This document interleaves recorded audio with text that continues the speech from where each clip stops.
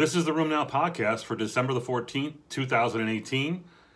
This week in the news, we will reveal to you the incidence and frequency of statin-associated toxicities. We're going to ask the big question, is there such a thing as ANA-positive pauciarticular JIA in the adults? And will we, the diagnosticians, ultimately be replaced by genetic studies, GWAS, and whole exome sequencing? Oh my, say it ain't so.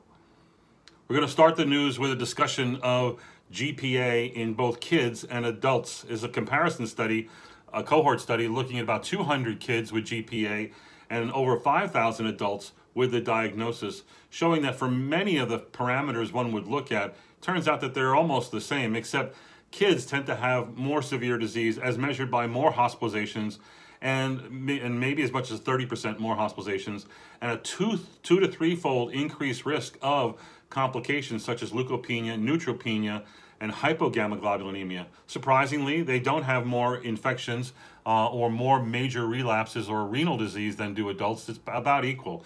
So it's a bad disease in both, but like in lupus, sometimes kids who get these adult diseases tend to have more severe manifestations.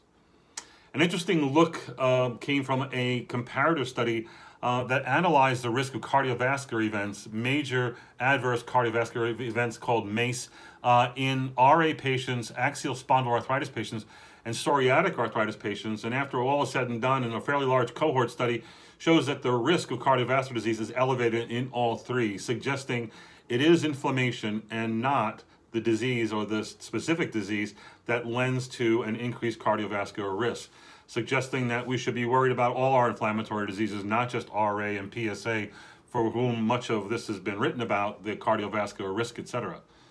I threw out a tweet this week about a case I was working on that really was piquing my interest. And here's the case, and I'm going to ask the question, what's the diagnosis, and tell you what the answers are from at least 100 of your peers. So the case is a 27-year-old female who has a chronic left knee effusion going on for 4 months and then becomes a right knee effusion, so bilateral knee effusions, for the last 3 months. It's inflammatory. There's 22,000 white cells, negative cultures. MRI done only shows synovitis and large effusion. She gets worked up and treated. Nothing responds. Intra-articular steroids don't help. Non-steroidals don't help. Has not received a DMARD. Labs only show that she is ANA positive, 1 to 160 in a speckled and homogeneous pattern. Negative lab tests include IgM parvovirus, rheumatoid factor, B27, CCP,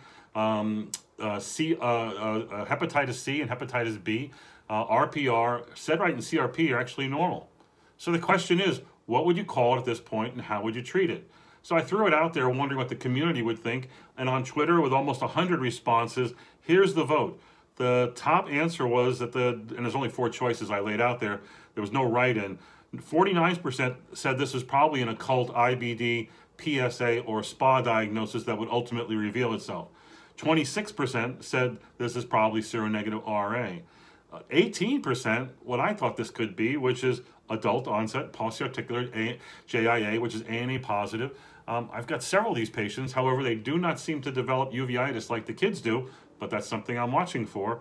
And 7% call this incomplete lupus. I think that's wrong. There's nothing about this that looks like or smells like lupus.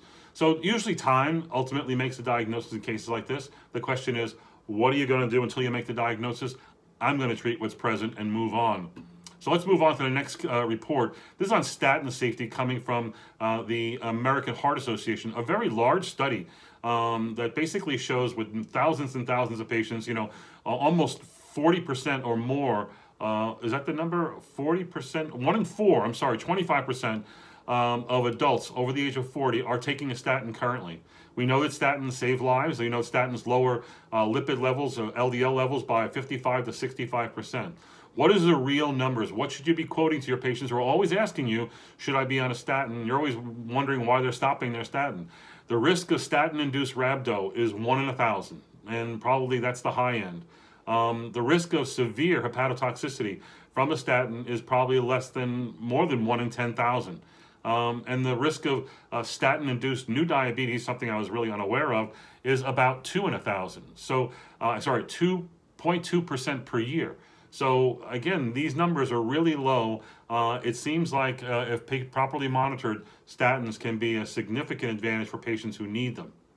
So there's two interesting studies that looked at comorbidities in vasculitis that I found interesting and taught me something.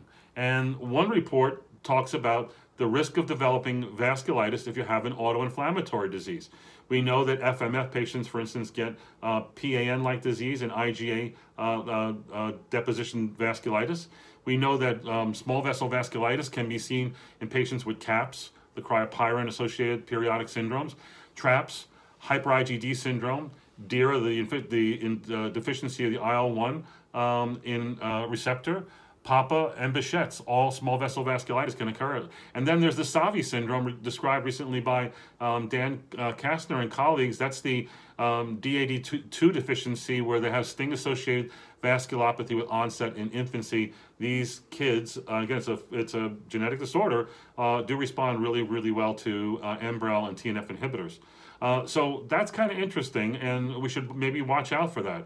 Another meta-analysis looked at the risk of developing comorbidities in patients with polymyalgia rheumatica. You know, elderly, obviously they go on steroids. What other things do occur in these people? Well, CVA, coronary artery disease, peripheral artery disease, diverticular disease, hyperthyroidism are all significantly increased. What is not so clear is whether there's an association between PMR and a cancer risk. That's not borne out in these meta-analyses of at least 41 papers studied by the authors. An interesting study looks at the outcomes in systemic sclerosis patients, specifically looking at what lends to poor outcomes, specifically the risk of death. And they show in their study that early severe GI involvement, and that's seen in by up to 9% of people in the first 2 years, is associated with a twofold increased risk of death in patients with systemic sclerosis. Again, early severe GI involvement portends other bad things, including the risk of inflammatory myositis is 4-fold higher, telangiectasia is 2.5-fold higher, and rapid progression of skin disease, again, 2-fold higher or more. So this is one of the bad prognostic signs in patients with scleroderma. We need better markers, we need better therapies. This still is the great unmet need in rheumatology. A nice study looked at pregnancy in psoriasis patients, specifically psoriatic arthritis patients. This comes from Daphne Gladman and colleagues, and they looked at patients in Tel Aviv and in Toronto and enrolled 74 PSA patients and 74 matched controls, and roughly each of these patients and controls had about 2 pregnancies. And in the end, the outcomes were the same. The numbers of pregnancies, live births, gestational age, maternal and fetal complications, breastfeeding outcomes, the same between the controls and PSA, which is an important message. And there's also good data that a lot of these patients continue to do pretty well, actually do well, and only a minority get worse during their pregnancy. So this is encouraging data for those of you who manage psoriatic arthritis patients, telling them that they can get pregnant. Again, whether or not they're on therapies is really contingent upon their activity going into the pregnancy. You know, a healthy mother is needed to make a healthy baby. Treat them if you need to. There's a lot of good therapies you can still use during pregnancies and not rely on steroids. There's another interesting article that we covered, which is really a spin-off of a Washington newspaper's report on All I Want for Christmas is My Shingrix Vaccine. We called it No End in Sight for the Shingrix vaccine shortage. As you know, this was approved about a year ago. It's outsold its projections. They've done very, very well. It's estimated that in the United States, we will sell about $900 million to $1 billion worth of Shingrix in the first year. The problem is that there's a significant number of individuals who have been unable to either get the vaccine or get their second dose of the vaccine. The manufacturer, GSK, makes this in Belgium. They said they've stepped up the production. As much as they say they're dealing with this, they don't give any real projections on when it's going to end. This problem started in May of 2018 and is expected to continue into early 2019. The manufacturer says that of all the people who have been prescribed this, 70% have received the full 2 doses of the drug.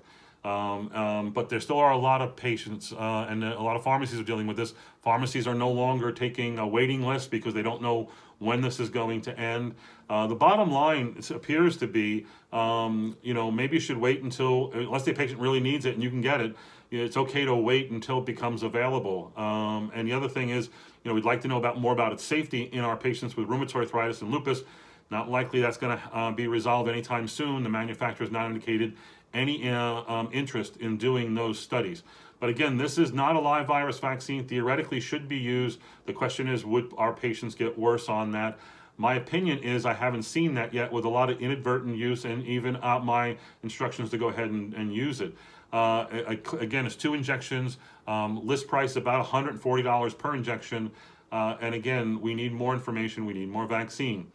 An interesting report also appeared this week in the New England Journal, brought to my attention by my partner, Dr. Catherine Dow, and it's about the use of genetic diagnoses in patients with previously undiagnosed disorders. The NIH has an undiagnosed disease network. They've taken in over 600 patients and accepted 40% of them for evaluation. About a third of these people underwent exome genome sequencing prior to getting in. In the end, half of them underwent a complete evaluation, and that included, again, whole exome sequencing, and they were able to achieve a diagnosis in 33%.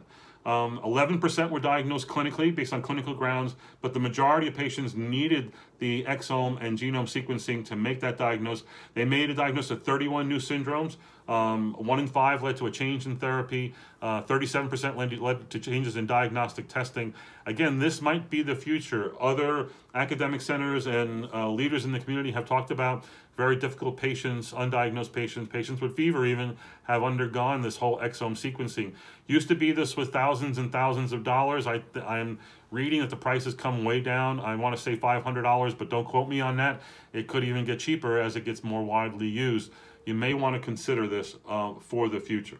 There's a nice report about patients not telling the truth that appeared in MedPage today. This comes from 2 different surveys that were done of largely white individuals, mostly elderly, finding that 60 to 80% of patients admit to not fully revealing the truth to their physicians. And that includes up to 81% said they avoided disclosing at least one type of information. 46% disagreeing with the clinician's recommendation. 31% not understanding the clinician's instruction. Again, up to 80% did not disclose this because they didn't want to be judged or lectured to. Up to 75% not wanting to hear how harmful their behavior was that they didn't want to reveal. 60% not wanting to be embarrassed during the visit. The bottom line is that those who are more likely to withhold information tend to be women, and those who are younger, and those who tended to rate their own health as being somewhat poor. Again, patients said things like, I didn't want the provider to think I'm difficult or stupid. I didn't want to take up any more of the provider's time. I didn't think it mattered. I didn't want this information in my medical record. This is scary. I tweeted this week, all too often physicians think their job is to know the answer, fix the problem, when instead, much to our surprise, patients really need to be listened to, want to know someone cares, want someone who won't judge their behaviors, and someone who actually displays a personality in caring.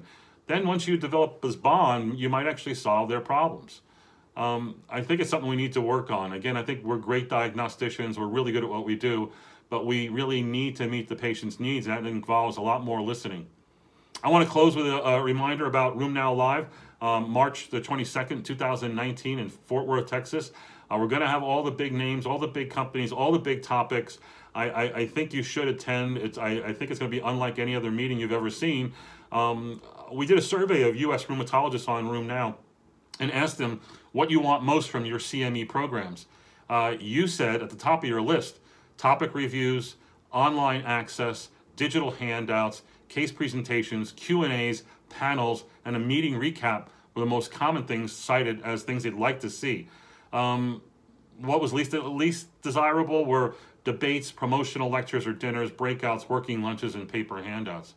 RheumNow Live is going to have reviews of JAKs, psoriatic arthritis therapies, comorbidities, dactylitis, enthesitis. There's going to be online access. The lectures are shorter. Everything's maxed out at 30 minutes. We're having 30-minute panel discussions. There's digital handouts. All the lectures have to have case presentations in it. I can't see why you really wouldn't enjoy this meeting. Come. We'll enjoy seeing you there.